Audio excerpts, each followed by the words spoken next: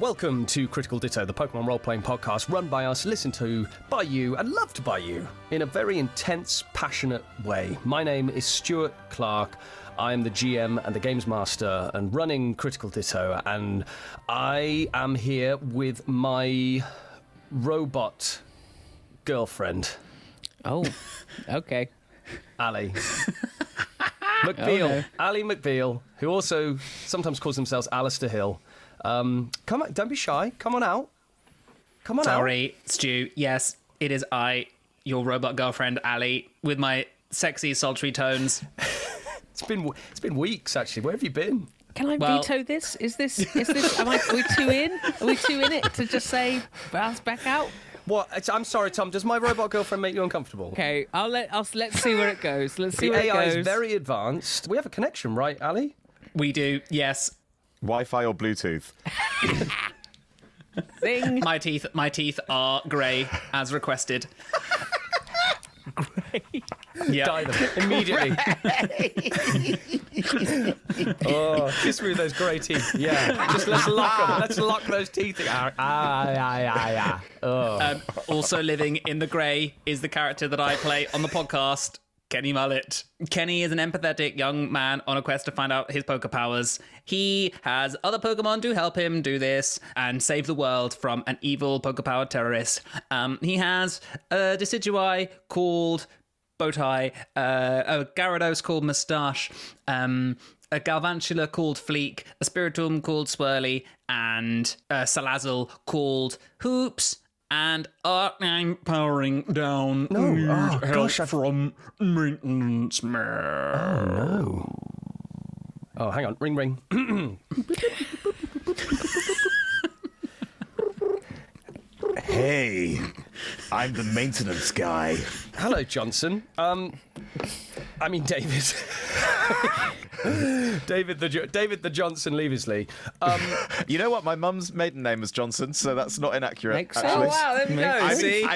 I mean, my middle is always a great jump. Oh, I don't know. Yeah, no. Hi, I'm David. You asked for a maintenance guy, and I just decided to do the soft fantasy. Listen, you know the grey teeth veneer upgrade you installed the other week?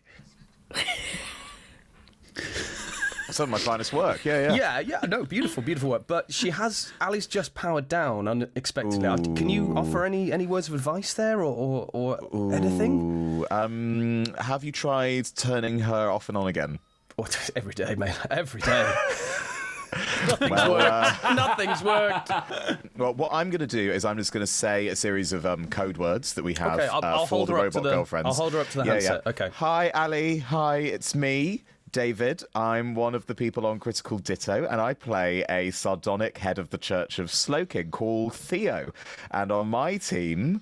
No, there seems to be work. On my team, just try it a little closer to the okay. Yeah. On my team, Ali is a Medicham. Medicham. We've got a Medicham, we've got a Slowpoke, and we've got a traded Honchkrow. And there are other Pokemon, but they're all unconscious and you're never going to see them again. So let's just focus on those for now. Honchkrow. Hello, yes, I'm back. I am Tom. I play the role of Brandy on Critical Ditto. Brandy is an ex-cheerleader, and she became the Pokemon champion with the help of Kenny and no one else. Brandy has some Pokemon. Most of them are fainted. The other one, she's stolen the best one from her best friend, Kenny. It's a Komodo, and there's also Wimpiny, the Lopunny. Oh, knock. Johnson, is that you? Johnson, are you in there? No. Johnson, open the door. Yes, sadly I am in there. Yes. Have Johnson, you heard what's going on over Johnson, it's me, Stuart Clark. I requested a robot of myself 3 weeks ago. You delivered that robot. That robot has taken over. It's replaced my wife with an AI robot, Ali McBeal, because we happen to be watching it. I need you to remotely tell me what that robot has Johnson, been up to. Don't listen to this imposter. No, it's not imposter. This is Did he ask for the grey teeth? It's me. If Ali McBeal has the grey teeth in, the prophecy will be fulfilled, and the Earth will suffer Alex. so Okay, much Stuart Clarks. legitation. Okay, Stuart Clarks, there's one question I have for the two of you, and whichever one can tell me this accurately, I won't destroy with my fire gauntlet, okay? Okay, I did put my in the robot. Oh, okay, sorry. Which one? Let's find now out as we look at what happened last time. What happened last time? Roll the tape. Previously on Critical Ditto. After learning the truth about Slow King, Gordo, and the first three, Kenny, Brandy, and Theo were confronted by Frey, or what they thought was Frey. It was, in fact, Tallahassee Bingeworth, aka Frey Zororic. After defeating the shapeshifter, our three heroes entered the Sephiroth tree. Now much destroyed from its previous incarnation as the trainer school, it seemed to have been taken over by darkness, by a nightmare of some sorts. Within the school they encountered dark-type cast forms, and old friends Honey and Asta, trapped in a recurring scene where the two shared their darkest thoughts with each other. In a bid to snap them out of it, the gang are calling on the powers of Formia's #1 therapist, Dr. Bunnelby, PhD.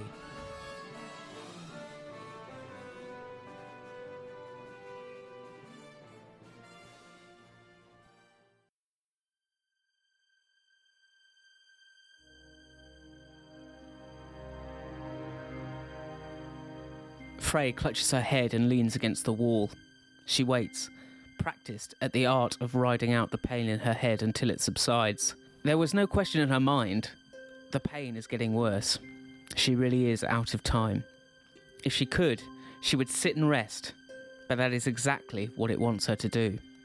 Just a few more steps, she says out loud, willing herself to keep walking down the seemingly endless spiral stairs, down into the depths of the tree. Finally, after an age, she reaches the bottom, where she sees a circular glass revolving door. The sign above it reads, Department of Suffering, Sacrifice and Solitude. Sorry, I'm going to try and narrate a voice without sounding like, ooh.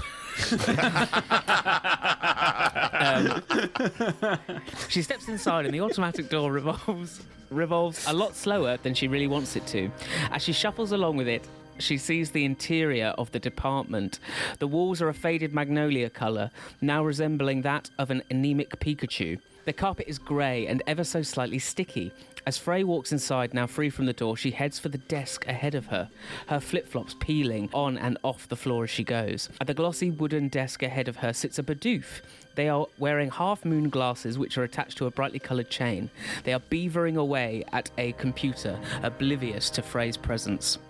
There is an awkward pause as Frey stands, waiting to be acknowledged. She looks at the walls and sees various posters. One shows an image of a normal type logo wearing a party hat. It reads, You may have to be a normal type to work here, but there's nothing normal about us. Another looks more formal. It says, Would you like to take back control of your pension contributions? Speak to Janet in finance about signing up to the new scheme. Eventually, Frey decides to cough lightly. Oh my goodness!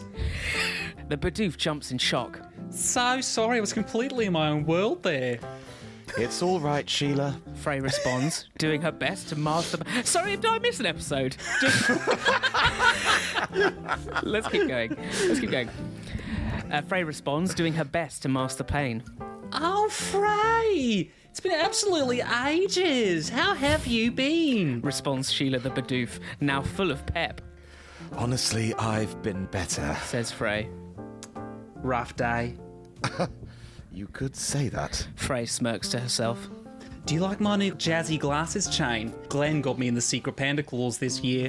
I love it.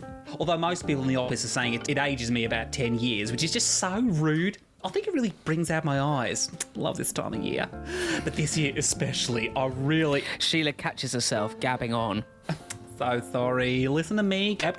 No. What am I like? Honestly, it's fine. You don't get visitors very often. Frey forces a smile. You're very kind, Frey. Sheila's beady eyes scan the empty space behind Frey. Just you today? Sheila puts a large logbook on the table. No, my friends are on their way. Bit of a commotion up there at the moment, so I think they're just held up. They'll be here, though. Oh, don't doubt it. Well, you know the drill. Frey picks up a pen attached to the side of the book, shakes it a few times and begins to write. I know. I've told Jackie a million times I need more ink for these pens, but will she order them? I've asked her if she wants me to use Helping Hand, but you know what she's like. Oh, honestly, it's fine. Frey finishes writing and puts the pen down. She points to the door behind Sheila. Just down there, yes? You got it. Third door on the right, and the assessors will be in shortly. I'll call up to them now to let them know you're here. Sheila turns back to her computer and begins feverishly typing away. Thanks. Frey gets to the door but stops, her hand frozen on the door handle. Tears start to sting her eyes as she realises this might be the last time she walks through this door. No, it will be the last time. She looks back. Oh, and Sheila. Yeah? The glasses chain really does bring out your eyes. Sheila smiles from ear to ear, showing off all her large bedoofed teeth. Frey smiles back and goes through the door. The sound of Sheila fading as she walks down the corridor.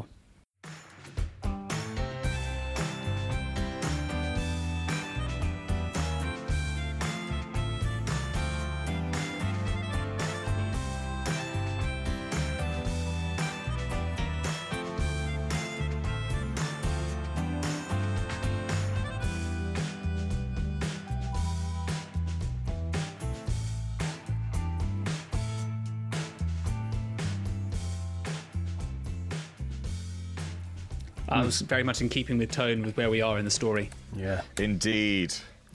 That was self-explanatory. Right? Good. I'm glad everyone now is on the same page and we understand what's going on. The Department of Suffering, Sacrifice and Solitude. Hello, fun area.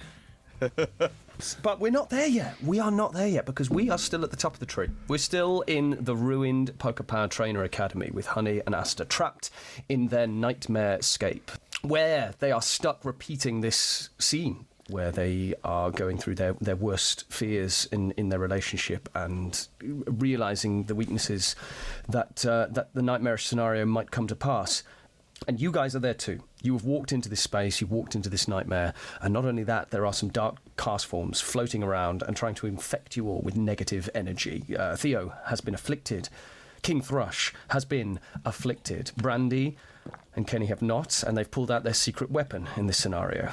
A scenario in which someone, a small bunny, a Bunnelby with a PhD, might be able to help. Tom, what is Dr. Bunnelby doing? What's their first action once they come out of the Pokeball and see this horrible scene in front of them? Dr. Bunnelby's first action is to just... they circle the scene and they watch it play out. They watch the scene uninterrupted. in entirety, yeah. They just circle around and they take out a little pen and they just start taking notes. Okay. David, would you mind just giving us the last line of the scene again, the final Asta line, as if Dr. Bunny has just concluded watching another repeat of the scene? Stuart, thank goodness you've asked that, because I have it to hand, yes. Oh, now she wants my opinion. No need to talk it out, honey, just leave. It's what you're ever so practiced at. And they're back on the fountain. Dr. Bunnelby, you have observed the loop. Bunnelby, Bunnelby, Bunnelby. Very interesting. Great dramaturgy. I tend to only have to imagine nightmares. I very rarely get to watch them play out in front of me. I wonder if they can hear anything I'm saying. Probably not at this stage, but let's try a first gambit. Excuse me 1 second. Bunnelby gets out their laptop and starts Emails Sheila the Bidoof. Takes out a dictaphone. Continue with recommended cookies. Yes, please. What is going on? Is that therapeutical advice to continue with the recommended cookies? Have you just got onto an online therapist? Tom's looking something up. Are you ChatGPTing therapeutic advice? Okay, here we go. Sorry, I just Googled questions therapists ask. So, Bunnelby is just going to throw out a question here. How about we switch roles? You seem like you've done this enough. Why don't you say exactly what the other person's saying? And I guess Bunnelby rolls to see if they can Bunnelby interact? I'm hoping that Kenny infused me with some Get me into the nightmare power. If you're controlling Bunnelby as Brandy, then I need to be doing something to help. Cresselia whispering, "Look, listen, Kenny, that sweet little rabbit's just talking. They're in way over their head here, aren't they? Way over their head. I am a god, Bunnelby. I can control the nightmares of the humans before me. Truly, therapy is a weapon, and a careful one I must use. I mean, we could let them fail once, or do you maybe want to intervene? Maybe try and help them a little bit? I think I'm going to help. I think I'd like to help the situation. Right. Understood. So, how can I do that? Well, they just asked them to swap roles. Bunnelby. Do they speak Bunnelby? Oh, this could be a problem. I've got powers. Kenny infused me with powers. That's what I heard from outside the Pokemon. What's Brandy doing while Bunnelby is doing all this? Brandy is dodging cast forms for her life. Like, Kenny seems to be immune from these. And Brandy is, like, Spider-Manning around, like, hurry up! Oh, yeah. Do you know what? I think there is. I think there's, like, a sort of pink Cresselia-esque barrier around you, Kenny, that's, like, little cast forms are bouncing off. And they're turning into love cast forms before being slowly depressed again. Yeah. They sort of bounce off. They're like, cast form! Happy and joy, and then they see. Yep. Cast form! Oh. Well, I think what Bunnelby's trying to get them to do is be empathetic towards each other.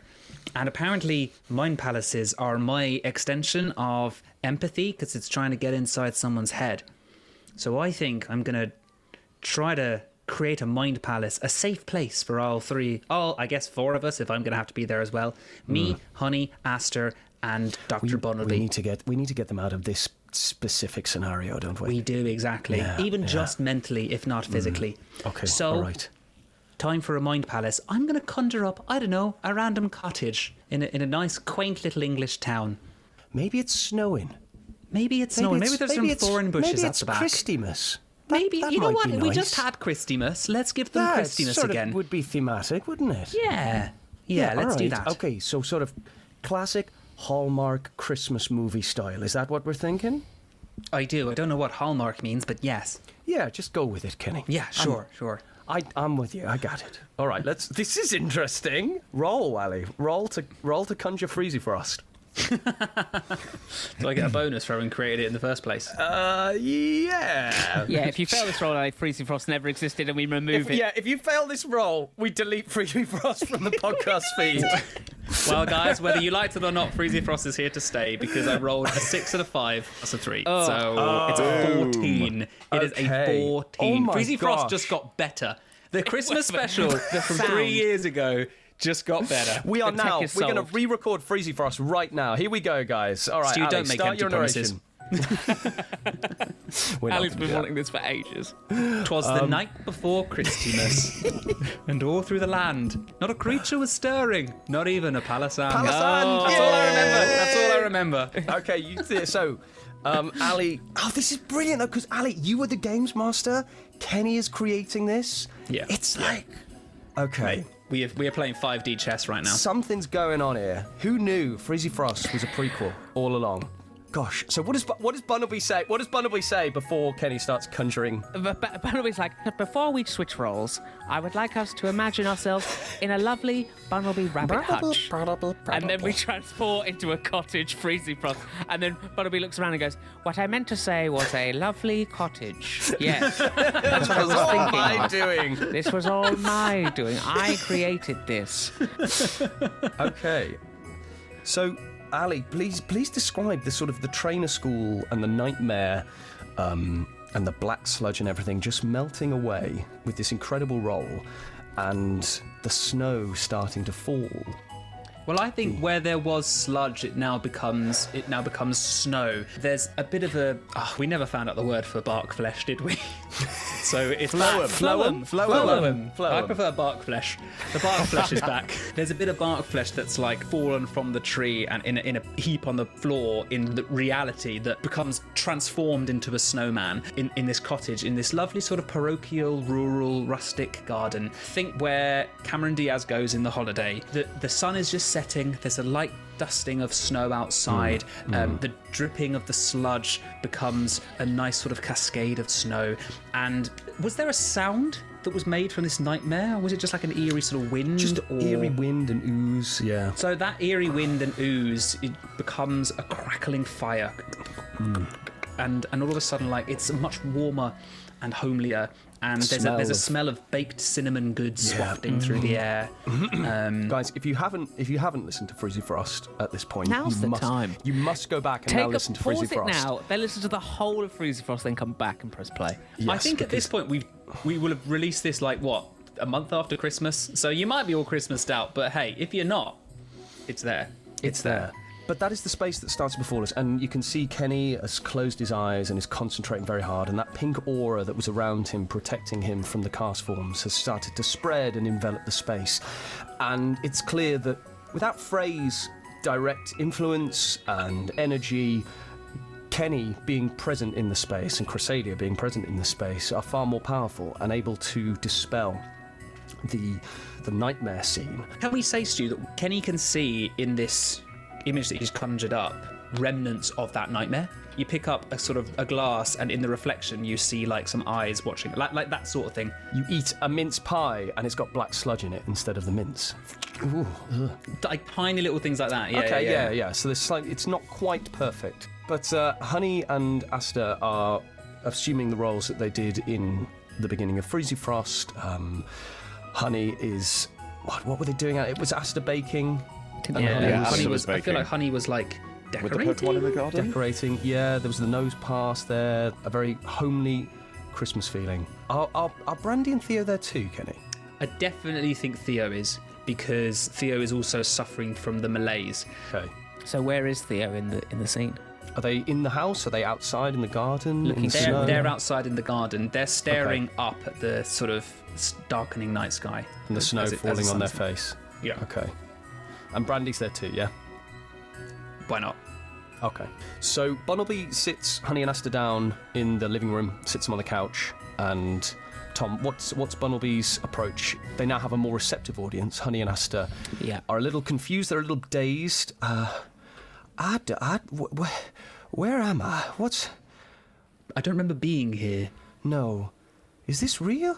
Is this where we live? Is this our home? Barnaby, this place is real. Hello? Because it is within your minds. Uh-huh. I am currently within your minds and speaking to you in a language you understand, because I too am real in your minds. Asta, this doesn't... Correct me if I'm wrong, you are the Queen of Logic after all, but this doesn't feel particularly logical. No, this feels completely illogical and beyond the realm of anything I can understand. It is delightful, I have to say. And you are so cute. Look at you sat on that little chair with your notebook. Well, excuse me, I'm a professional, so let's keep it professional, shall we? I wish to help you both. This is my realm. I am the god of this realm. I control whether it snows or whether it's a rabbit hutch. Do not ask me to change it to a rabbit hutch. You can control the weather? I could. Yes. Asta, oh my Finally, gosh. we've been waiting for you for years. But tell us your secrets. Can you change the weather right now? Can you do it? You both got very excited about that. Why is that? Because, well, we have been searching for answers for a long time. How many years? Too many years. Don't say a number. Too many to count. It might puncture my positivity. If you did discover a way to control the weather, complete your research. Yes. What would you do next? Honey, I come to you first. What would you do next? You completed your research. You have completed weather. Professor Honey, Queen of Weather, the skies, the thunder mistress of the night. What do you do then? That does sound nice. She found your fan fiction, Honey. Do I regret saying the word mistress? Yes, but hey, we're here. You say found, Asta. I published that. I put that out for wide distribution. True. Yes, it got 5 stars from someone called Mildred. Oh, no, I think if it was about Professor Honey, I think it was 1 star. It was absolutely right through the mud. Yeah. What would you do? I want to help. I want to help people. I want to help young trainers getting their license. That was why I started the trainer tournament. I just felt so useless with the weather stuff and not getting anywhere, and if I'm being honest, I started to doubt whether I was actually a worthwhile scientist. So I thought I could do something I might enjoy, teaching some young people and helping them get out into the world. I think I don't know. You doubt yourself a little after all those years. And Asta, what do you do? Well, having cross-referenced it and published the published it, of course, to be peer reviewed. Of course. I'm a psychologist. I would do the same. I would look for anything else that interested me within my research, and possibly explore that. Wait, so you didn't want to do the trainer school? Look, the trainer school has been. I don't know why. Why do we do the trainer school? How does that help us with weather research? Well, Aster, I think if we've listened to Honey's previous answer, it's because they feel that perhaps, in terms of the science, they are having difficulty feeling as though they are making an impact. They are having difficulty helping. And perhaps you do not need much help in the science area. Perhaps I'm getting a sense that maybe you are very good at science, and Honey, you are very good at helping. The trainer school had a purpose. We needed to see how weather implications impacted battles and Pokemon within a battle context. Therefore, incorporating a school where maybe there wouldn't be too much damage done with multiple biomes, an opportunity that the tree presented to us, it was a logical step in order to help us with our research. Was that all it was to you? Well, Just part of the research? I told you how much that meant to me and how much I wanted to see the young people come into the tree. Because you know how much I want to help young people, and you know why. You know why? Because I want to start a family. And suddenly you see the vision breaking a little. Cast forms through the windows in the sky outside. She sees on the coat rack behind Bunnelby that there was a hat there, just a general winter hat, and then instead it's now flipped to a swimming cap that's just dripping inside. Andros? Wait, who is Andros? Wait, why am I having this memory? What is going on? What is this place? I don't know who Andros is either, so that's fine. We're coming from the same place. I know who Andros is. Andros is a child. He was someone. He was a novice trainer from our school. He was someone we took under our care, and he got hurt. Who hurt him? Who hurt him? We did, Honey. We tried to help him. We tried to mother him. We tried to nurture him, and we lost him. And he is the reason why. He is the reason why I don't know what I want, but I'm scared. Okay? I'm scared to start a family. Because look what happened with the one closest thing that we had to a child. He's unconscious, and we ruined it. We the experiment was a failure. The experiment was Andros. We failed him, Honey. We cut back to Bunnelby with a mass, just sweating profusely. Yeah, Bunnelby's like, oh no, what have I done? Bunnelby. Get it together, Bunnelby. Get it together.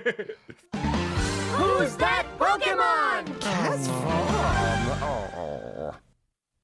On a motorcycle. The improv begins here. Brum brum. Like my motorcycle. Oh, I was confused. I thought it was a broom, but my broom's going very fast. I can ride this broom like a witch. Wait. Oh no, my motorcycle improv is crumbling. Thanks to the spooky witch on the broom. And I look down and I'm actually riding a broom, but I'm pretending it's a motorcycle. No, witch, you've put me under a spell. Yep, and the way to get out of the spell is to read a midsection. David, anything to say in the improv? I was ready to play a broom at any point, but no, you got in there. Thanks, talking broom. Well, there we go, gang. Thanks for listening to the motorcycle improv. Now on to the midsection. Sound the Patreon champion tier horn. Champion! So this is from Green Pikmin, who is a champion patron. Thank you, Green Pikmin. They say, I know this is very late, but I hope you like my character idea, even if she does not make it into the midsection. Only recently found your podcast and absolutely love to listen to it whenever I draw. So this character's name is Gavina Sanyu. Gavina Sanyu. Body type, tall, fairly buff. Hair, dark red / black hair. Its shape is somewhere between Iris from Black and White 1 and Zororog. Hello. Now we're talking midsections. Oh, wow. Zororog's involved. Yeah, it's been a while. It's been a while. Partner Pokemon, a Mimikyu without costume named Gem that is living in her hair. Other Pokemon include Porygon 2, Bastiodon, and Sigilif. She comes from Unova and has a slight accent. That Unovan accent, which I think for us is just American, because I think that's where all the cheerleaders are from. Green Pikmin goes on to write, she loves exploring and archaeology. When exploring, she writes a journal, then makes copies using Porygon 2 and lets Sigilif scatter their pages throughout the area she's exploring. Each page is one diary entry meant to intrigue people into exploring. Open brackets, despises the Church of Slaslow because of their opposing view on sharing knowledge. Gavina is very friendly, but very out of the loop news-wise. Usually uses actual brute force and intimidation to shoo away evil teams. Her Pokemon, besides Mimikyu, usually only fight in a pinch. Okay, so she's the one who does the fighting. Her Mimikyu is called Gem because she found it in an old vase, thinking the glint of its white eyes to be gems. Feel free to think of names for the other ones. Okay. Well, Ali, Porygon 2, give me a name. She found this Porygon under the stairs, so it's called Broom. I panicked with the midsection again. Yeah. I panicked. Okay. We're going to stick with Broom. We've got Broom, the Porygon 2, because it was found under the stairs. David, Bastiodon. Okay, so the Mimikyu is called Gem because it looked like a gem in the vase. So Bastiodon is turkey dinosaur because when she saw it, she thought about really wanting some turkey dinosaurs. Perfect. So we've got Gem, Broom, a turkey dinosaur, and the Sigilif, I shall say, was also found under the stairs, so that's Broom 2. So we've got Porygon 2, which is called Broom, and Sigilif, which is called Broom 2, and then turkey dinosaur and Gem. There we go. Right, Gavina, who is a sort of archaeologist come explorer, and she scatters her diary entry pages, scatters them all around. Remind me, do we know the content of the diary pages? We do not know the content of the diary pages, just that they're an explorer, archaeologist. So she would probably have been pretty interested. If she's coming to Formia, she's probably been pretty interested in those massive fossils in Neubatten, I would imagine.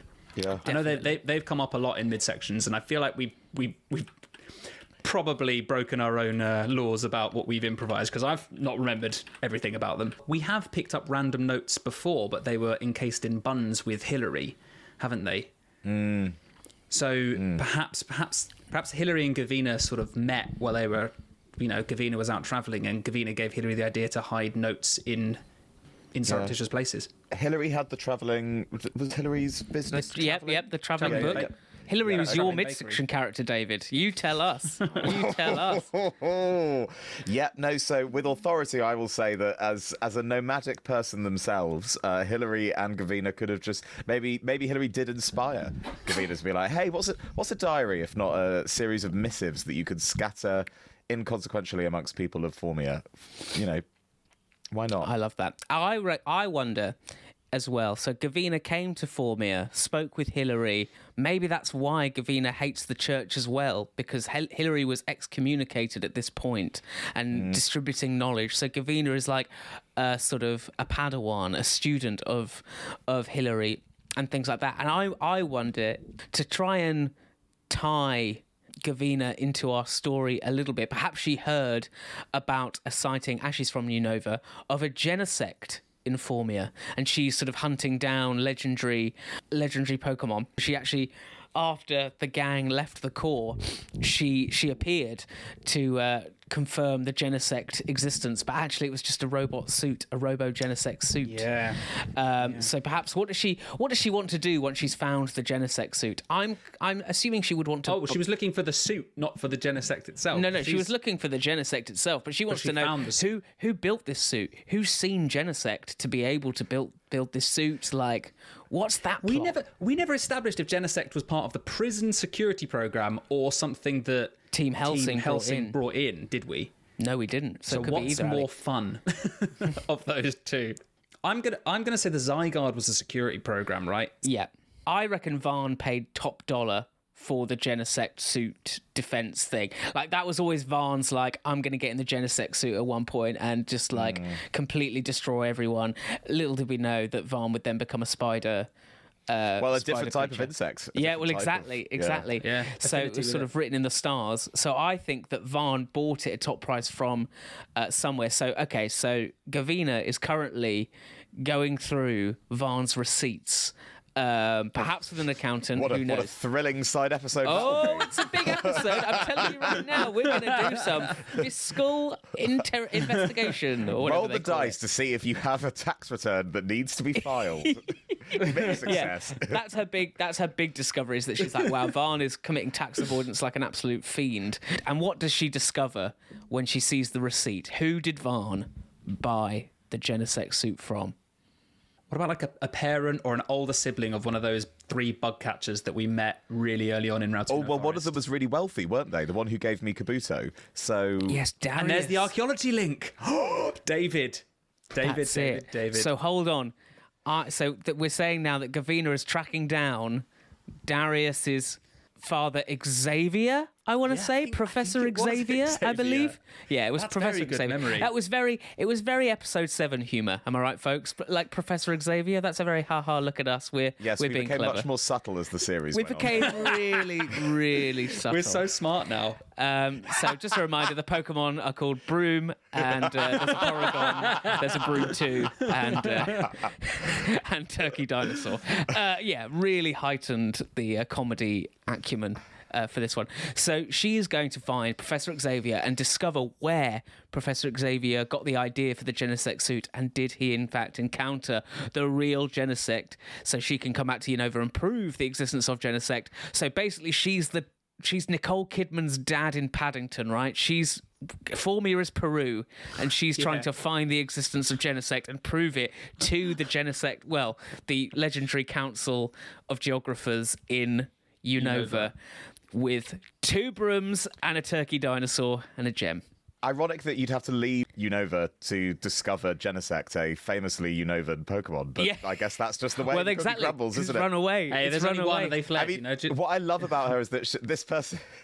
This person loves legendaries and missed Zygarde, ran into a building to find a fake Genesect, has probably avoided a Zapdos taking over the Pokemon League, completely missed the part where a Moltres came out of another dimension to fight 2 of us, but is still convinced that by finding Dr. Xavier, they will find the most interesting legendary Pokemon in the Formian region. And do you know what? That sounds like the completely perfect midsection character for our listeners. And that's it. Thank you so much, Green Pikmin. As I've said multiple times now, we're not accepting any more midsections. We've got them. Green Pikmin, skip the queue. If you're a champion tier... Can we change the wording of we are not accepting midsections? You can send them. You can send them, sure. I'd love to- Unfortunately, we now have no more space for midsections. We don't, unless you're a champion tier patron, in which case you can jump the queue like Green Pikmin did. That's the only way to get in now. So you can join the Critical Ditto Patreon at the champion tier by We're like going to Berghain. going to www.patreon.com/Critical Ditto, or you can just email it to us at criticalditto@gmail.com. Okay, just going to finish off the motorcycle improv. Who's that Pokemon? It's cast form. We cut to Kenny and you guys outside. I think Kenny and Brandy are like look at each other and then slowly walk up to Theo, staring at the sky. Theo? Theo? Hello? Theo, talk to us. We're not going to say anything. We're just going to listen. Okay, Brandy? Theo, No. You tell us, Theo, when you're done talking. I think I know. This journey has given me so many answers to so many things that as soon as I learned the truth, I realized that I never wanted the question answered in the first place. I get why the church doesn't like information being spread. I like the not knowing. I think that's why they told us to keep asking questions and never provide answers, because the knowing sucks.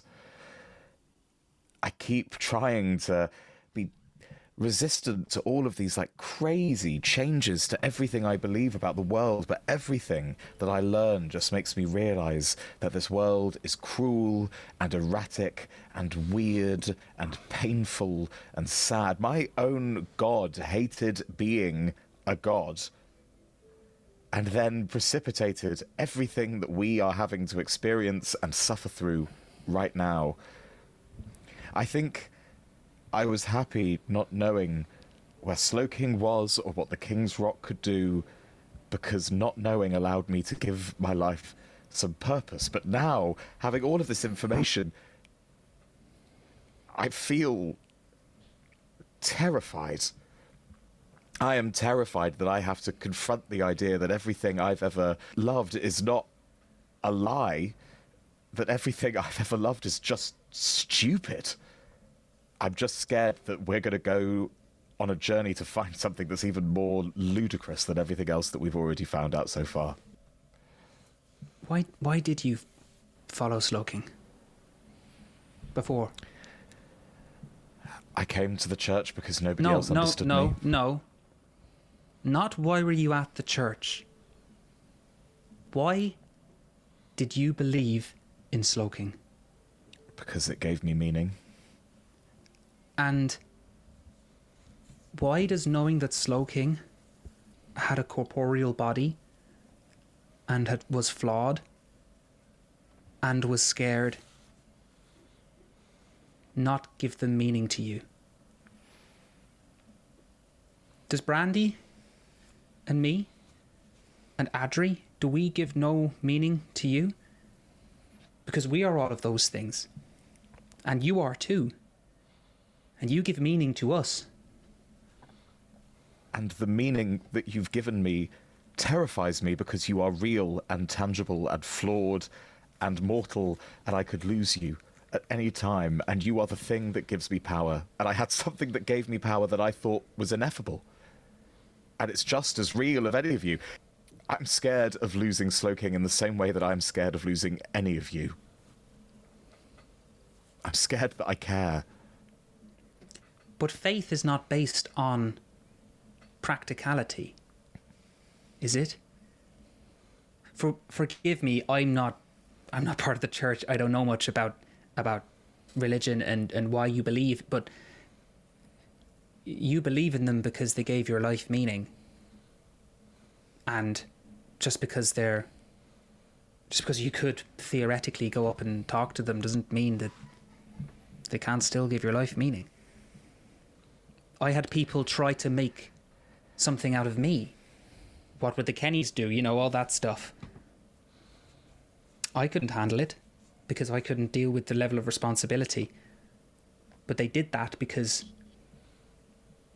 I helped them. No, I didn't. The idea of me did.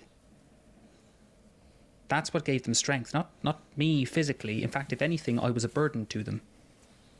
But the idea of what I could do, that helped. And Theo, what you can do, whether Slowking is by your side or whether they are a mythical, fictitious thing in your head, you can achieve greatness beyond anything Slowking could even imagine. In fact, you could do what Slowking could not, and help this world heal. Slowking's like a bad boyfriend, Theo. The more you find out about them, the worse they get. They're better as an image in your mind. And do you know what, Theo? You're completely opposite to a bad boyfriend to me. You too, Kenny. The more you find out about the world, the more you hate it. Well, I agree. But the more I get to know about you, and you, Kenny, the more I love you. Both of you. And ignorance is not bliss in that way. I'm so pleased. And every time I learn more, every time I ask more questions and know a bit more and get a bit further, maybe that's, in my crazy head, maybe that's what the church is about. Asking questions of the people around you, and you'll get to love them and be closer even more. Yeah, that's a good point, Brandy. And the church can be whatever you want it to be now, Theo. Yeah, it's your thing. You could introduce speed dating. You could introduce technology. Well, he could introduce a fax machine. Okay, well, let's not go crazy here. I think it scares me how much power we have.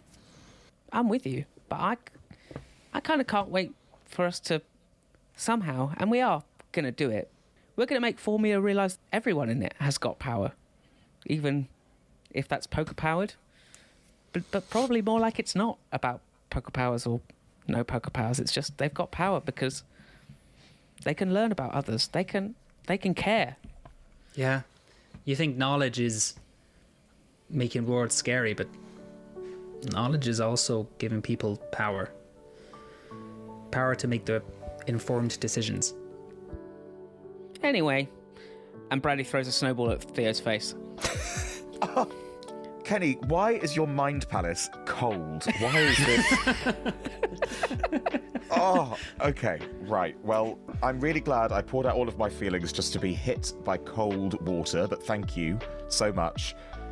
Genuinely. Wait, is Asta here? I feel like I can smell intelligence. Okay, can you get a bucket of cold water and just throw it over them now? Now they need...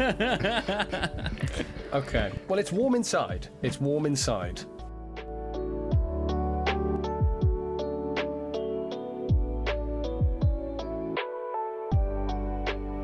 What chaotic scene do the three of you walk back into as you re-enter the house? Barnaby has asked in desperation for Asta and Honey to hang upside down like bats, thinking that the brain with more blood in it will make more logical sense. Oh, this is such a reality check for Dr. Barnaby. Dr. Barnaby is freaking out. But Dr. Barnaby asked this question with them hanging upside down.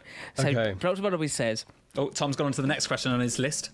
It's right here, written right here from Shannon, the therapist, from positivepsychology.com. Shout out. And Barnaby asks...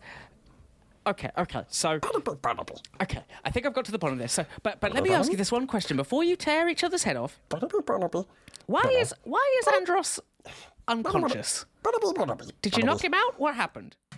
Was that Shannon's next question? That was Shannon's next question. Why is Andros unconscious? Why is Andros unconscious? It's a common therapy question, David. Honey, upside down.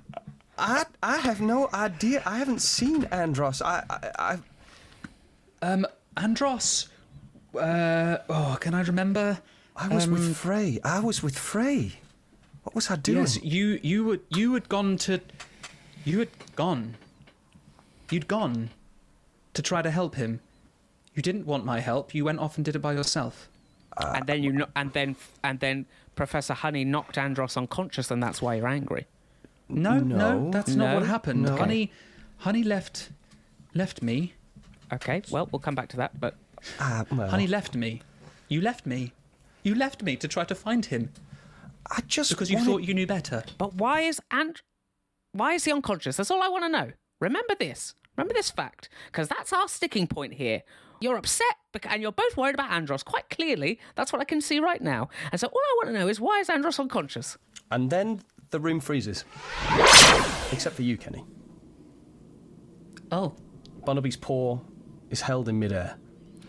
There's a giant snowball that Theo has snuck up to Brandy and is just about to pile it on, and that's paused in midair. Yep.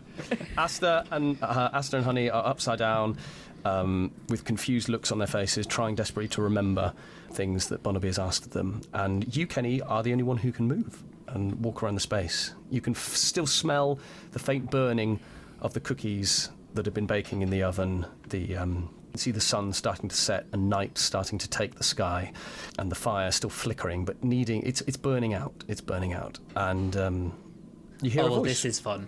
Oh wait, no, it's not so fun. No. And, Kenny, no, listen, it's only me. It's only your right. pal Dark Ken. Hey, Ken. Is Dark Ken in a sort of wintry gear? Yeah, actually, yeah, I think it appears in physical form next year. So it's Shadow Kenny. Oh, nice. Wearing... If the shot is at a profile of Kenny, then Dark Kenny steps. Steps from behind. Yeah. And it's just me. Takes off their winter hat and scarf and lays them on the sofa next to Dr. Barnaby. Gosh, you're casually attractive. Well, I mean, that says a lot about you. It says more about you than it says about me. Sorry, just something about a winter gear. I don't know. I feel like Theo right now. No. Dark Ken sits in one of the large armchairs across the room and puts their feet up on a futon. We're in a bit of a sticky situation here, aren't we, Ken? Are we? Why? Well, What? listen, I mean, we've conjured this place. It's beautiful, isn't it? This lovely wintry landscape. The snow Yeah. falling. You know, it's not technically real, but it's beautiful. And I feel like it it's- should be real. I agree. I think it should be real too. And I think that we have the power to make it more real, don't we? What are you Look getting at these two. Look at these two fruit bats hanging from the ceiling here.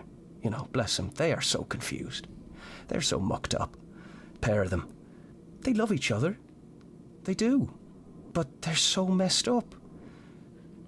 You know, by the world. And let's be frank as well, Kenny. If they're gonna find out the truth about Andros, and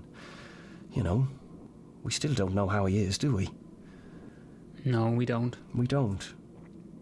Are you going to suggest that I trap him in an ice stream?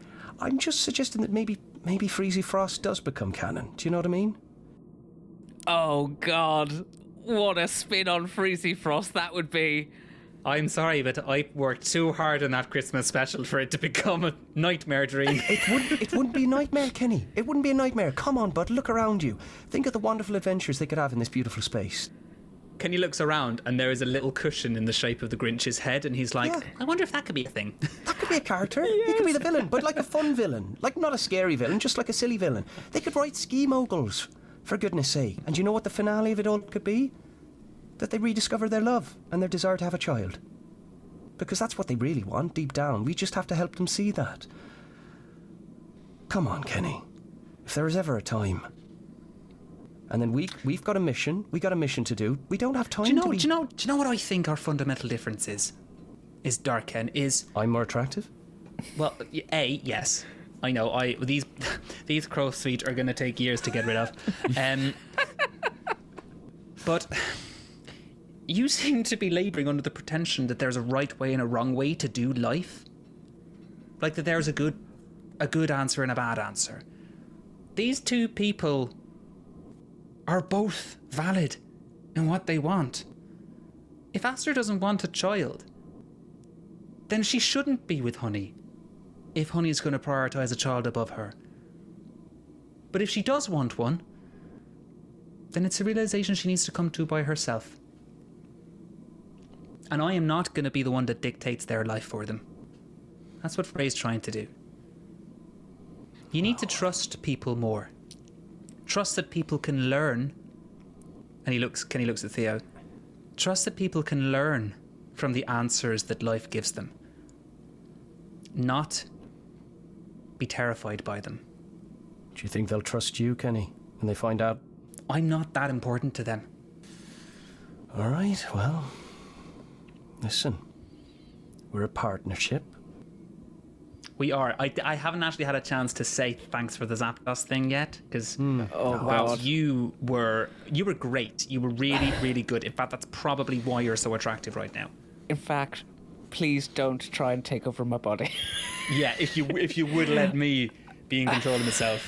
Like, I know I've still got that veil hanging over me. Don't do anything weird now, you. Because we're learning from each other, aren't we? We are. You're not a bad person. I'm not a bad person. We don't need to do bad things. Well, Kenny, as you said, mate, what's good and bad?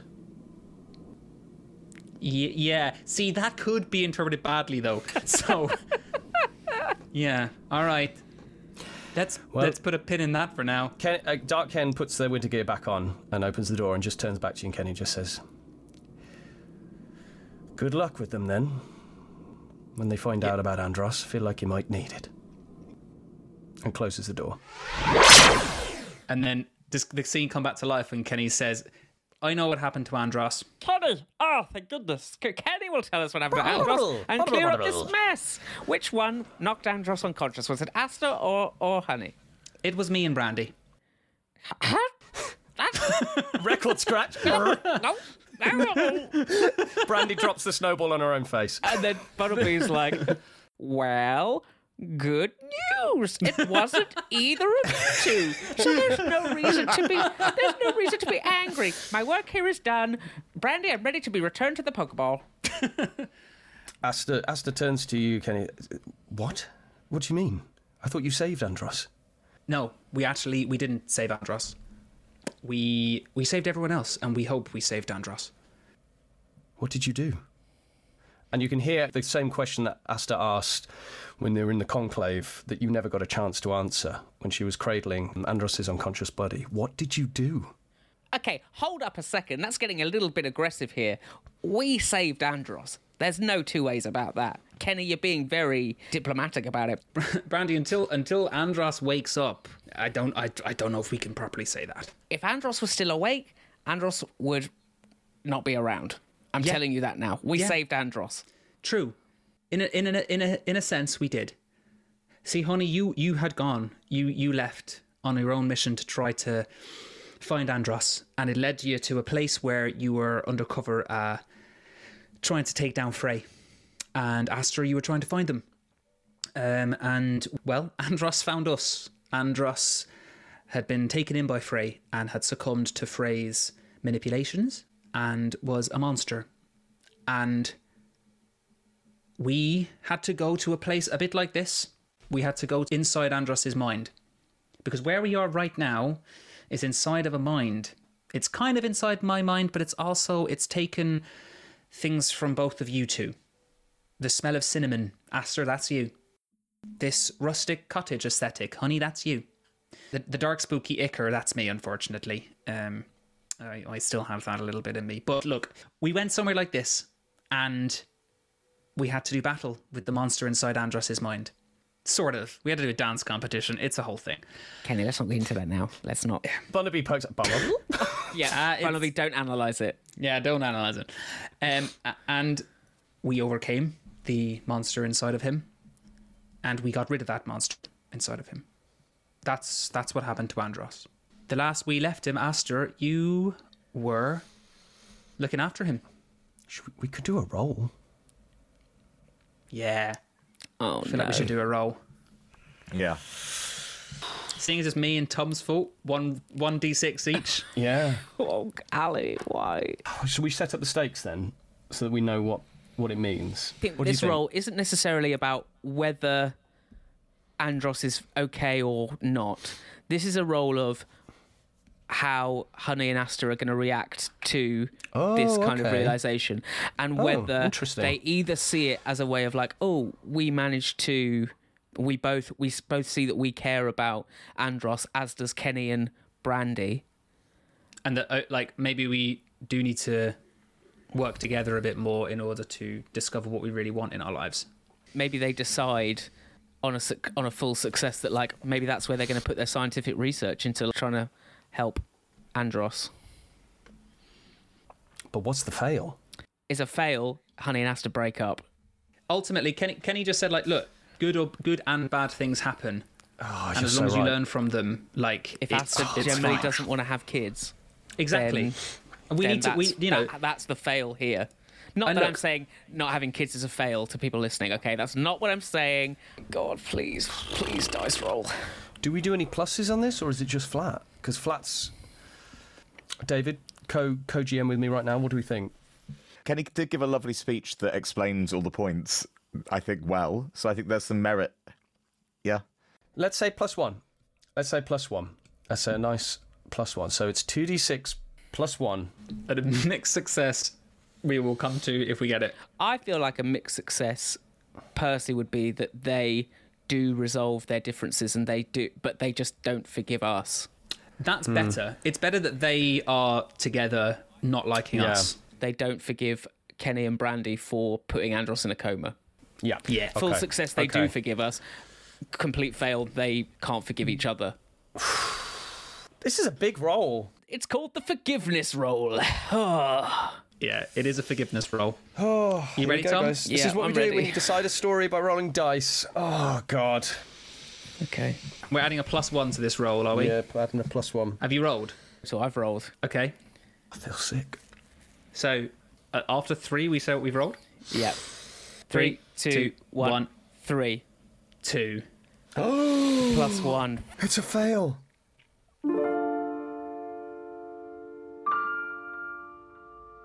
I feel so glad I'm not you guys right now. That's me. No. I rolled a 2. Kenny, you look out the window and you see Dark Cairn wrapped in their scarf, just shaking their head and walking away. And we return to the present. And David, can you take Asta? Yeah. The cottage melts away. And we're back in the dilapidated school. And Asta and Honey are sat on the fountain as they were, but they're no longer playing out a scene conjured from some nightmare scenario. They're just sat there in silence. And Kenny and Brandy are slightly in front of them in this broken fountain. You know why I think you're happy about creating the trainer school, Honey? It's that you felt pride that the Pokemon League used it to find the special defenders.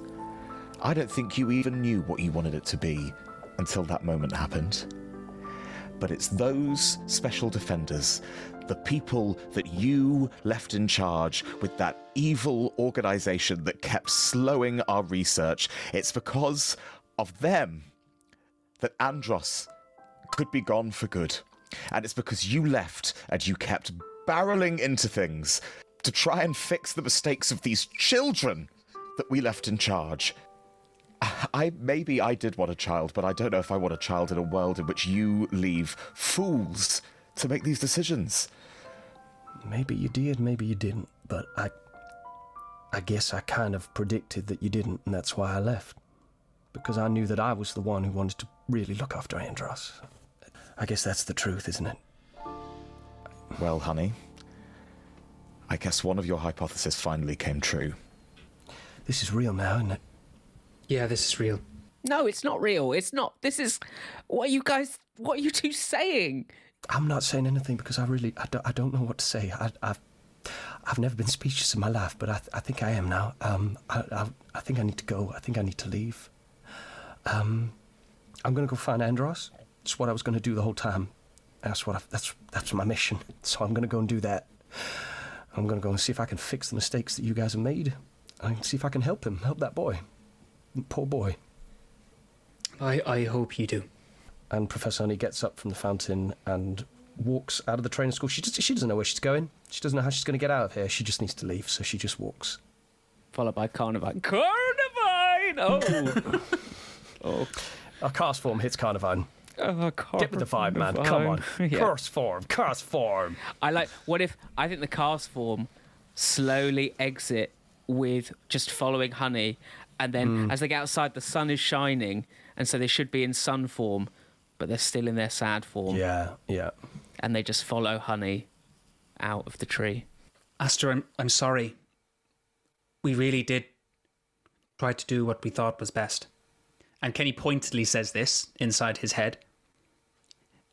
I don't regret the decisions I made. There are always casualties in war, I suppose. And our friendship will be another. Goodbye, all three of you. I wish you luck. Can Asta at least tell them where Biomostar is? Yeah. Just to help our story. Yeah. I know it was a fail, Asta. I know. Yeah. But can there be a sliver of hope? Yeah, okay.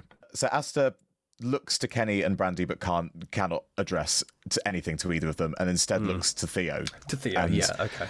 And says, what you're looking for, what you need, is through the O-Star door at the top of this tree. It's already been opened by Frey, so you won't have any problems, but through there.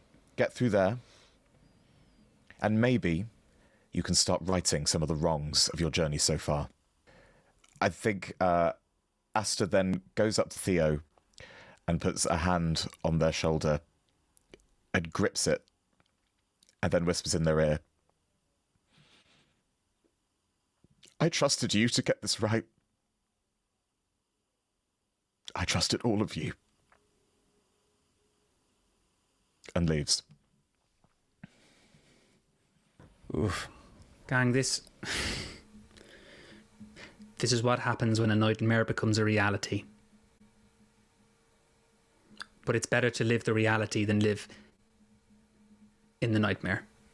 When you learn all the facts, you've just got to keep going, haven't you? Yeah. Yeah.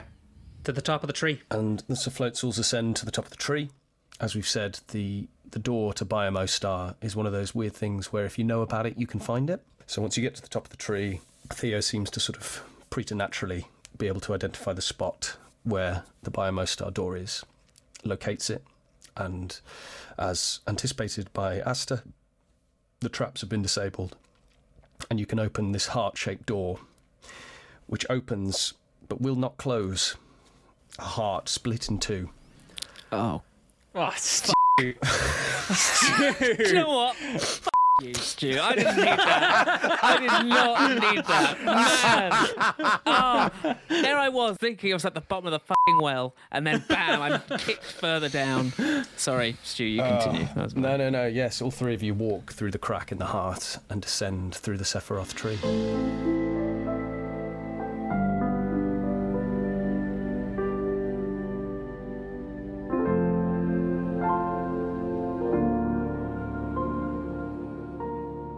What does this path look like? Is there anything special about this path? Yeah, it's or is it actually fairly- really cool. Oh, It's it's great. lovely. It's really good. Yeah. Nice. It's a slip and slide the whole way down. Yeah. It's full of people applauding us for the phenomenal decisions that we have made over the last series of It is. episodes. All of the people Andros bullied in his past are like, thank God that guy's gone. He was the dick. I think he was a racist. I'm just going to say it. That's what someone said. Brandy, you're walking down some stairs and you're like, well, I mean, there's no one pushing me. There's Yeah. no one pushing me here. It's good. Brandy says I'm under her busy. breath, the perfect revenge. I've broken up your parents, Andros. Oh my How do God, you that was feel? it. That was it. The ultimate revenge. The ultimate revenge for being pushed down the stairs. Episode 6. broke my Brandy's arm, I been broke your planning home. it. Welcome to episode 96, Andros, from episode 6. 90 episodes later, I finally enact my revenge. Oh, wow. Okay, which one of you is walking ahead of the other two? Feels like Kenny. Yeah, it does feel like Kenny. Kenny Yeah. feels like the one that's really dug the heels in to be like, yep, this is the right thing. Yeah. So Kenny's walking ahead. Theo, Brandy, you're walking behind. Is there any chat between you two? Yeah, I think probably. There's still that faint pink glow around Kenny. Something's changed in him, hasn't it? We've still made all the right decisions, haven't we? It still outweighs the bad. It definitely does, Theo. And we're about to make the biggest right now, and that is by defeating Frey. You're right. Kenny's right, you're right, I'm right. We've gone through too much. We've had too many squabbles for us to fight again now.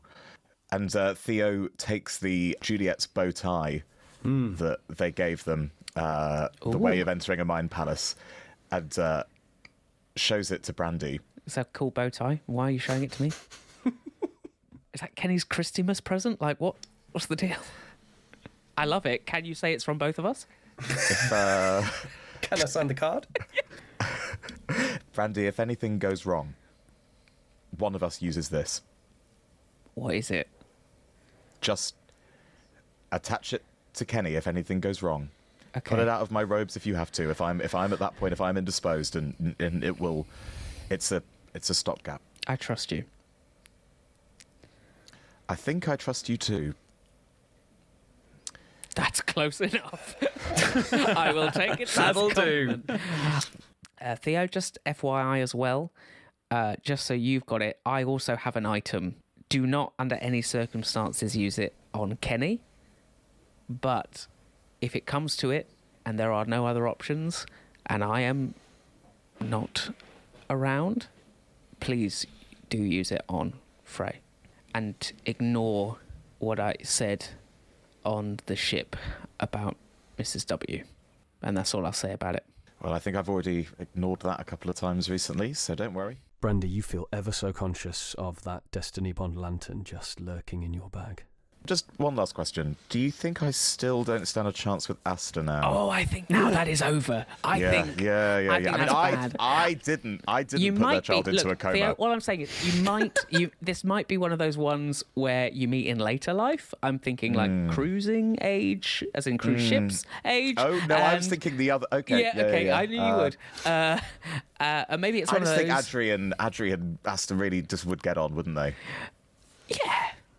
Okay, and you descend. Kenny, what's going on in your head as you're striding down through the tree? Inside Kenny's mind, he just sees, like, lurching forward Dark Ken's face, and then Kenny just puts out a metaphorical hand and pushes it away, and then the face comes forward again, and he just pushes every time the eyebrows get a little bit higher, and the look gets a little more, I told you so. Feels like Dark Ken is singing a musical number at this point. That's the vibe I'm getting. If you would, Stu. Take on me, take on me, take me up. No, I will not. Oh, it's so catchy. So you two hear that and go, oh, Kenny's doing elevator music doing again. his elevator music again. Well, that's a good sign. Yeah, okay, so you descend. And, David, how long does it take to descend through the Sephiroth tree, how do you long's a think? piece of string, Stu? 5 days. We camp out, we braid each other's hair, it's a whole thing. I'm going to say 25 minutes. I'm going to say it's 25 minutes. Okay, Yeah, I so think it's kind of annoying because it took us 15 to get up to the door and then 25 minutes to go down, and Brandy's sort of complaining that we've gone up just to go down and there should have been a door on the ground floor and it would have only been 10 minutes. That would have been logical. Yeah, well, if ifs and buts were candy and nuts, we'd all have a Merry Christmas, wouldn't we? All right, thanks so much, Theo. So you descend, and as you get lower and lower, your sense of reality starts to just fade, and your tether to like where you are in space. I'd like to do a roll for that, actually. I'd like to decide that for myself, thank you. No, I just mean like senses wise, you sort of lose. You're like, wait, how long has it been? How far down are we? Where are we? Are we in the ground right now? What's going on? And eventually you reach what is the bottom. And there is a glass revolving door. Above it, it says a gold plaque that says Department of Suffering, Sacrifice and Solitude. Yes. Finally, some admin. Oh. Theo takes over, goes to like, Leave this to me, boys, and Brandy. Okay, here's a big question for us as a group. Do we all share the same revolving door segment, or do we do 3 individual segments? Or maybe we try to do 3, but there's only 2 of us go in, and who's left out? Oh. Brandy's left out. Brandy's left out, yeah. Brandy doesn't trust the revolving door. Okay. So you go to in your various segments and end up on the other side. And as we've described for it, you walk into what is a very traditional office space. There is a desk, front desk, a small bidoof sat behind, typing away, with glasses on a chain, thick buck teeth, just nattering and gnawing. There are posters, as we saw, decrying the office platitudes, and behind Sheila, she's got her name plaque on the desk as well. There are employees of the month. Ali, what was the most recent employee of the month at the Department of Solitude? They're all normal types. Okay, thank you for that, Stu. I resent this, having an office job like this. I actually work in an office, so screw you. We're all normal types. No, this is Norman's. Norman made this office. Bland, boring, normal types. What normal types haven't we had yet? I would love it to be a completely new one. And I can't think of any single normal types. It's a skitty. It's a skitty. Skitty was the most recent employee of the month. In fact, Skitty's been the employee of the month for how many consecutive months, David? 4, and before that was Larry from Paldea, inexplicably. And then before that was Skitty again. Yeah. And there were former bosses of the department, dating all the way back to when the department was established by Norman, who was the first CEO of the Department of Solitude, Sacrifice and Suffering. There's been a whole, lineage of normal type creatures. Tom, yes. As the CEO always passed down father to son, and it's always Can be. a slaking. Oh, it's a slaking and then Another slaking. Into a slaking. So there's lots of slack arths, vigor arths and slakings are the lineage. those have always been the CEOs, these slackings. And yeah, Sheila looks up from her desk and says, hi there. Hi, everybody. Welcome to the Department of Suffering, Solitude and Sacrifice. This is not the greeting I was expecting from. You must be, are you with Frey? No. Yes. Yes. She mentioned some other people were coming. All right, no worries. We've just got to get you to sign in on the logbook. Just here, pen's a little bit You want temperamental. us to sign in? Yeah, we've got to sign in if you've got a visitor. as Why? the Bidoof says, Brandy. Okay, I just want to know why I've got to sign my name in a logbook. Can I just ask, Sheila, when did Frey come through here last? Oh! And Sheila glances at the clock, and there's no numbers on the clock. There's no numbers, there's no hands on the clock. It's just a blank face. Oh my god, that's terrifying. I don't know. Can't have been too long ago. No more than, I don't know, 5 days or minutes. It's difficult to tell down here. We don't really have your traditional circadian rhythm. Do you know what I mean? So, when we sign in, are we supposed to put the time because apparently time doesn't exist down here, or are we just putting our names? Just put your name, sign in, and you've got your presentations ready, of course, have you? Yes, I've got 33. Yeah, all dissertation level. Yeah, we're going to borrow one from our friend. Well, it's presentation nice. for. It's nice to have somebody so prepared. Yeah. Can you remind me what the title of the presentation is? Well, Can I? yeah. Not You have yours, Theo. Your presentations on your suffering and your sacrifice, of course. Yeah. Anyway, of course, you're with Frey. She'll explain. She's been down here so many times. Don't worry about it. All right, so if you just put your names down there, walk through the door to your right. There's, I think it's a third door on Hey, the left. Stu, can I just check a place out? Like, can I just... Sure. be looking at this book, at this What's clock? that pink-haired lady's just looking at... What's she doing? What's she doing over there? I'm looking around. And why does it want me to sign in blood? Oh, God, yeah, is it blooding? Oh, no. That's why bloody, what's her name? Whoever it was went to get the ink. Can't get any ink because it's blood. Oh, this is a nightmare. For checking a place out, Brandy is looking at the logbook, trying to sort of intuit, like, what is this place? Because this now just looks like the most boring place ever. Brandy was so prepared for crazy, mystical, superpower stuff that she did not understand, and she's come into effectively the DVLA. So I rolled a 8 plus a 1, so a 9, mixed success. So I get one question. Oh, the questions. What happened here recently? What is about to happen? What Pokemon is nearby? What should I be on the lookout for? What here is useful or valuable to me? What is really in control here? And what here is not what it appears to be? I worry if I ask what here is not what it appears to be, it will actually be what it appears to be. But I'm going to ask it because I want to know. Is Sheila a Bidoof who works here? Am I signing into a logbook? Yeah, absolutely. Okay. Yeah. Great. You're Wasted signing a into a question. logbook. Yeah. Fine. Yeah, Brandy. Sorry, I didn't get your name. Did you write your name in the? Yeah, I in the wrote my logbook? name in blood. Yeah. I don't know why any of you did that. Actually, we actually do have working pens. But you've all, everything else is in ink. weirdly, you've all just decided to write it in your own blood, which is very dark. I mean, I know. I mean, obviously, you've all suffered. You wouldn't be here otherwise. But still, that's a first. That's a first for me. Oh well. Can I ask a question? Of course you can. It's so lovely to have somebody to talk to. It really is. So we're going to present our presentations on how we suffered and how we sacrificed, right? Is that yes? Yeah. And why? What can you tell us why we're presenting them? It's just what do we gain? It's just how it's always been done, ever since Norman, and obviously the original normal types of the normal tribe. That he was a shaman. You see, this is info that's been passed down from receptionist to receptionist. But the Dynasty of receptionists. Dynasty of receptionists. Yeah. When you get hired as a receptionist, you just get taken into like an Illuminati room with all the other receptionists. I remember the day very well. A Firo captured me and put me in a sack, took me to the back room and taught me everything I needed to know. And I was put on the front desk. And here I am. Lechonk in a trench coat put a bag over my head and I woke up here. That's basically it. I used to work in the mailroom, and here I am now. Look at me. Yeah. Wow! Congratulations. We didn't do anything. We never got any mail, but it was all good fun. We had good chats. We had a little coffee corner. Oh, I'm sorry. Did you ask me a question? I've Yeah, completely I forgotten. did. What are we about to do? Oh, of What's the course, point? Yes. No. Of course you do. Yes. No. Department has been this way ever since, and you've got to go in, make your presentations to the assessors, and they will decide whether you can move on. Did the assessors also sign in? No, they work here. We don't leave. Ah, damn it. Oh. Otherwise, we might have known. Who else? If I look at this book, Oh yeah. there's Frey There's Frey. A few times. a few times.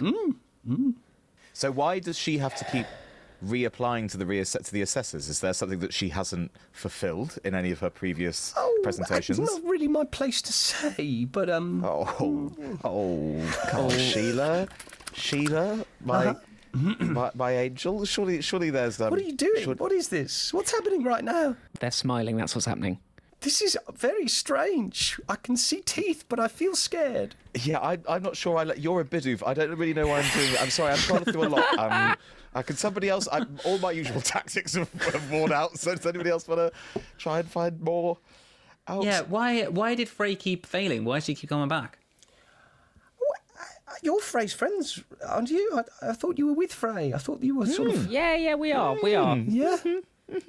Can I look and see if there are any other names Yeah, sure. other than Frey's?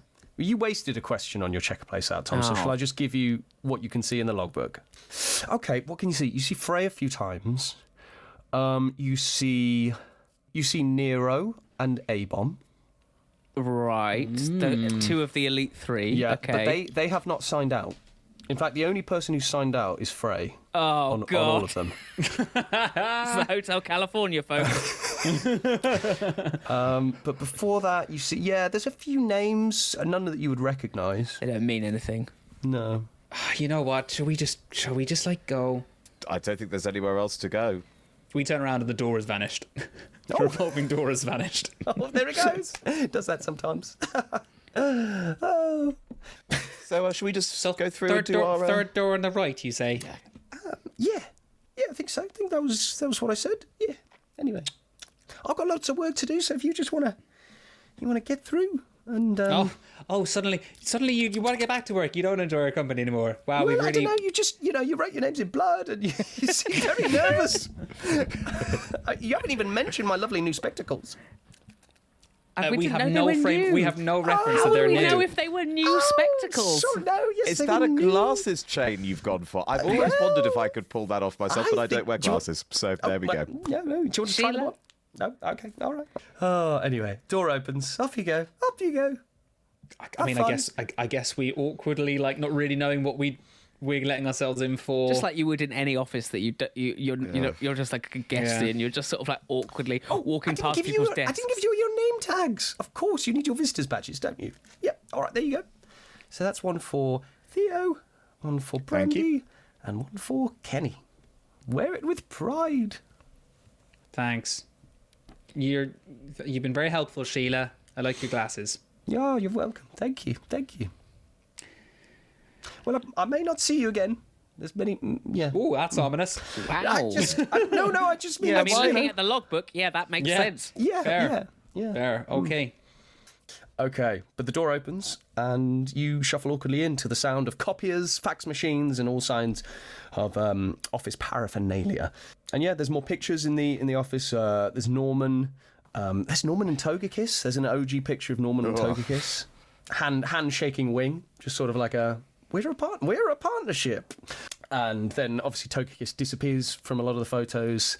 There's Norman. He looks more and more sick in a lot of the photos. Then you see slacking start to take over.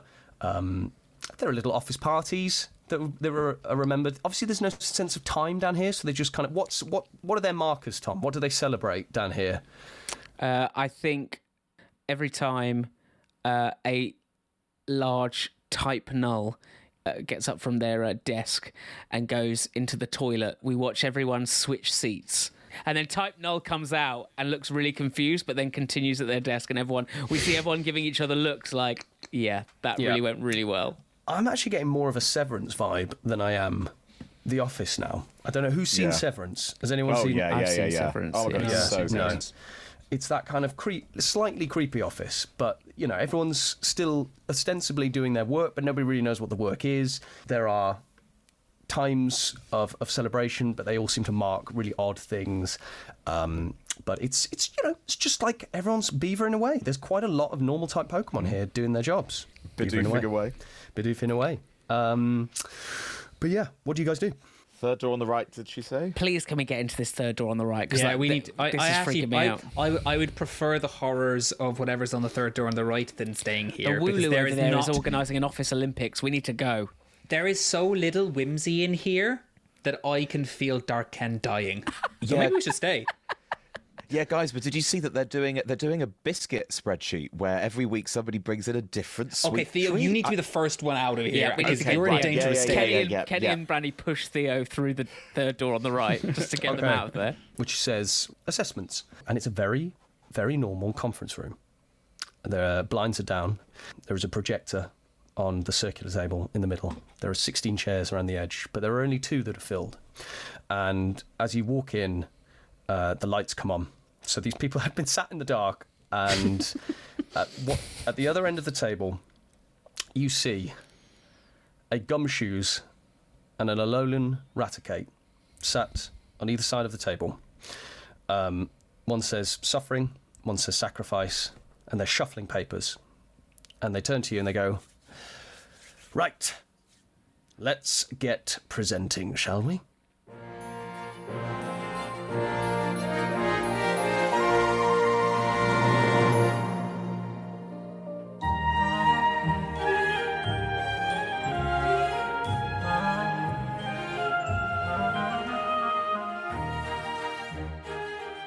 There we go.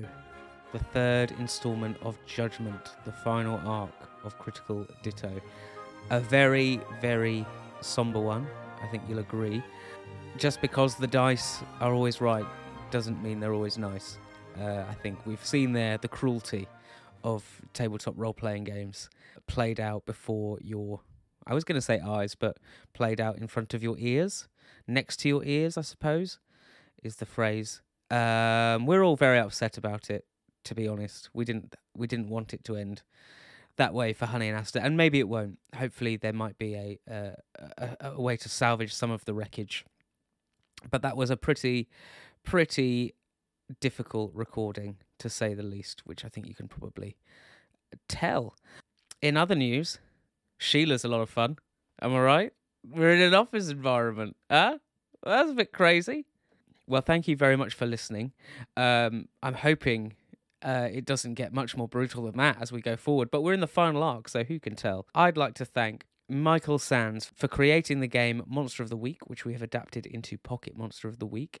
I'd also like to thank Braxton Burks and the Materia Collective, and Glitch X City and Epidemic Sounds for all of the music and extra sound effects you heard in the episode. I'd also like to thank Junichi Masuda and Satoshi Tajiri for creating Pokemon, but just to remind you that we are in no way affiliated with the Pokemon Company, Game Freak or Nintendo, and we are a not-for-profit podcast.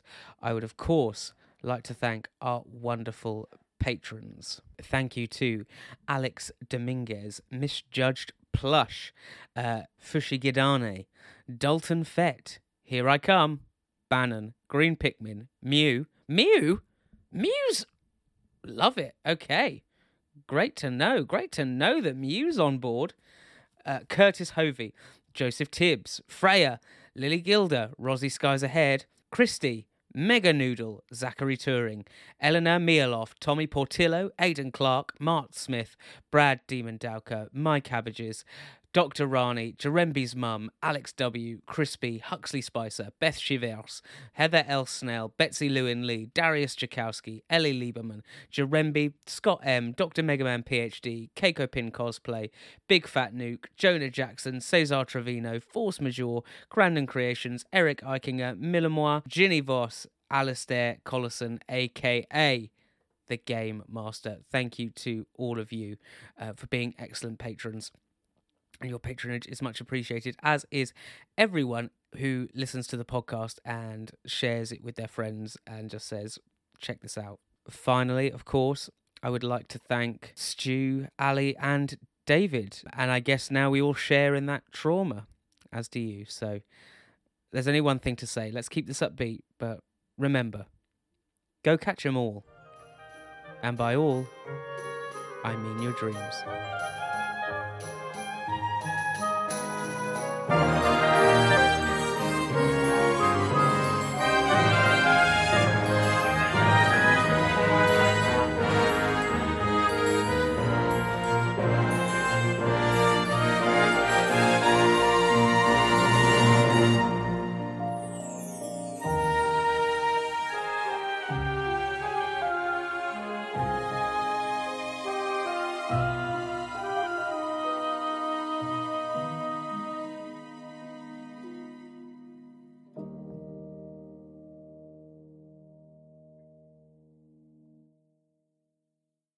Oh yeah, I'm just gonna say goodnight to the kids. Hang on.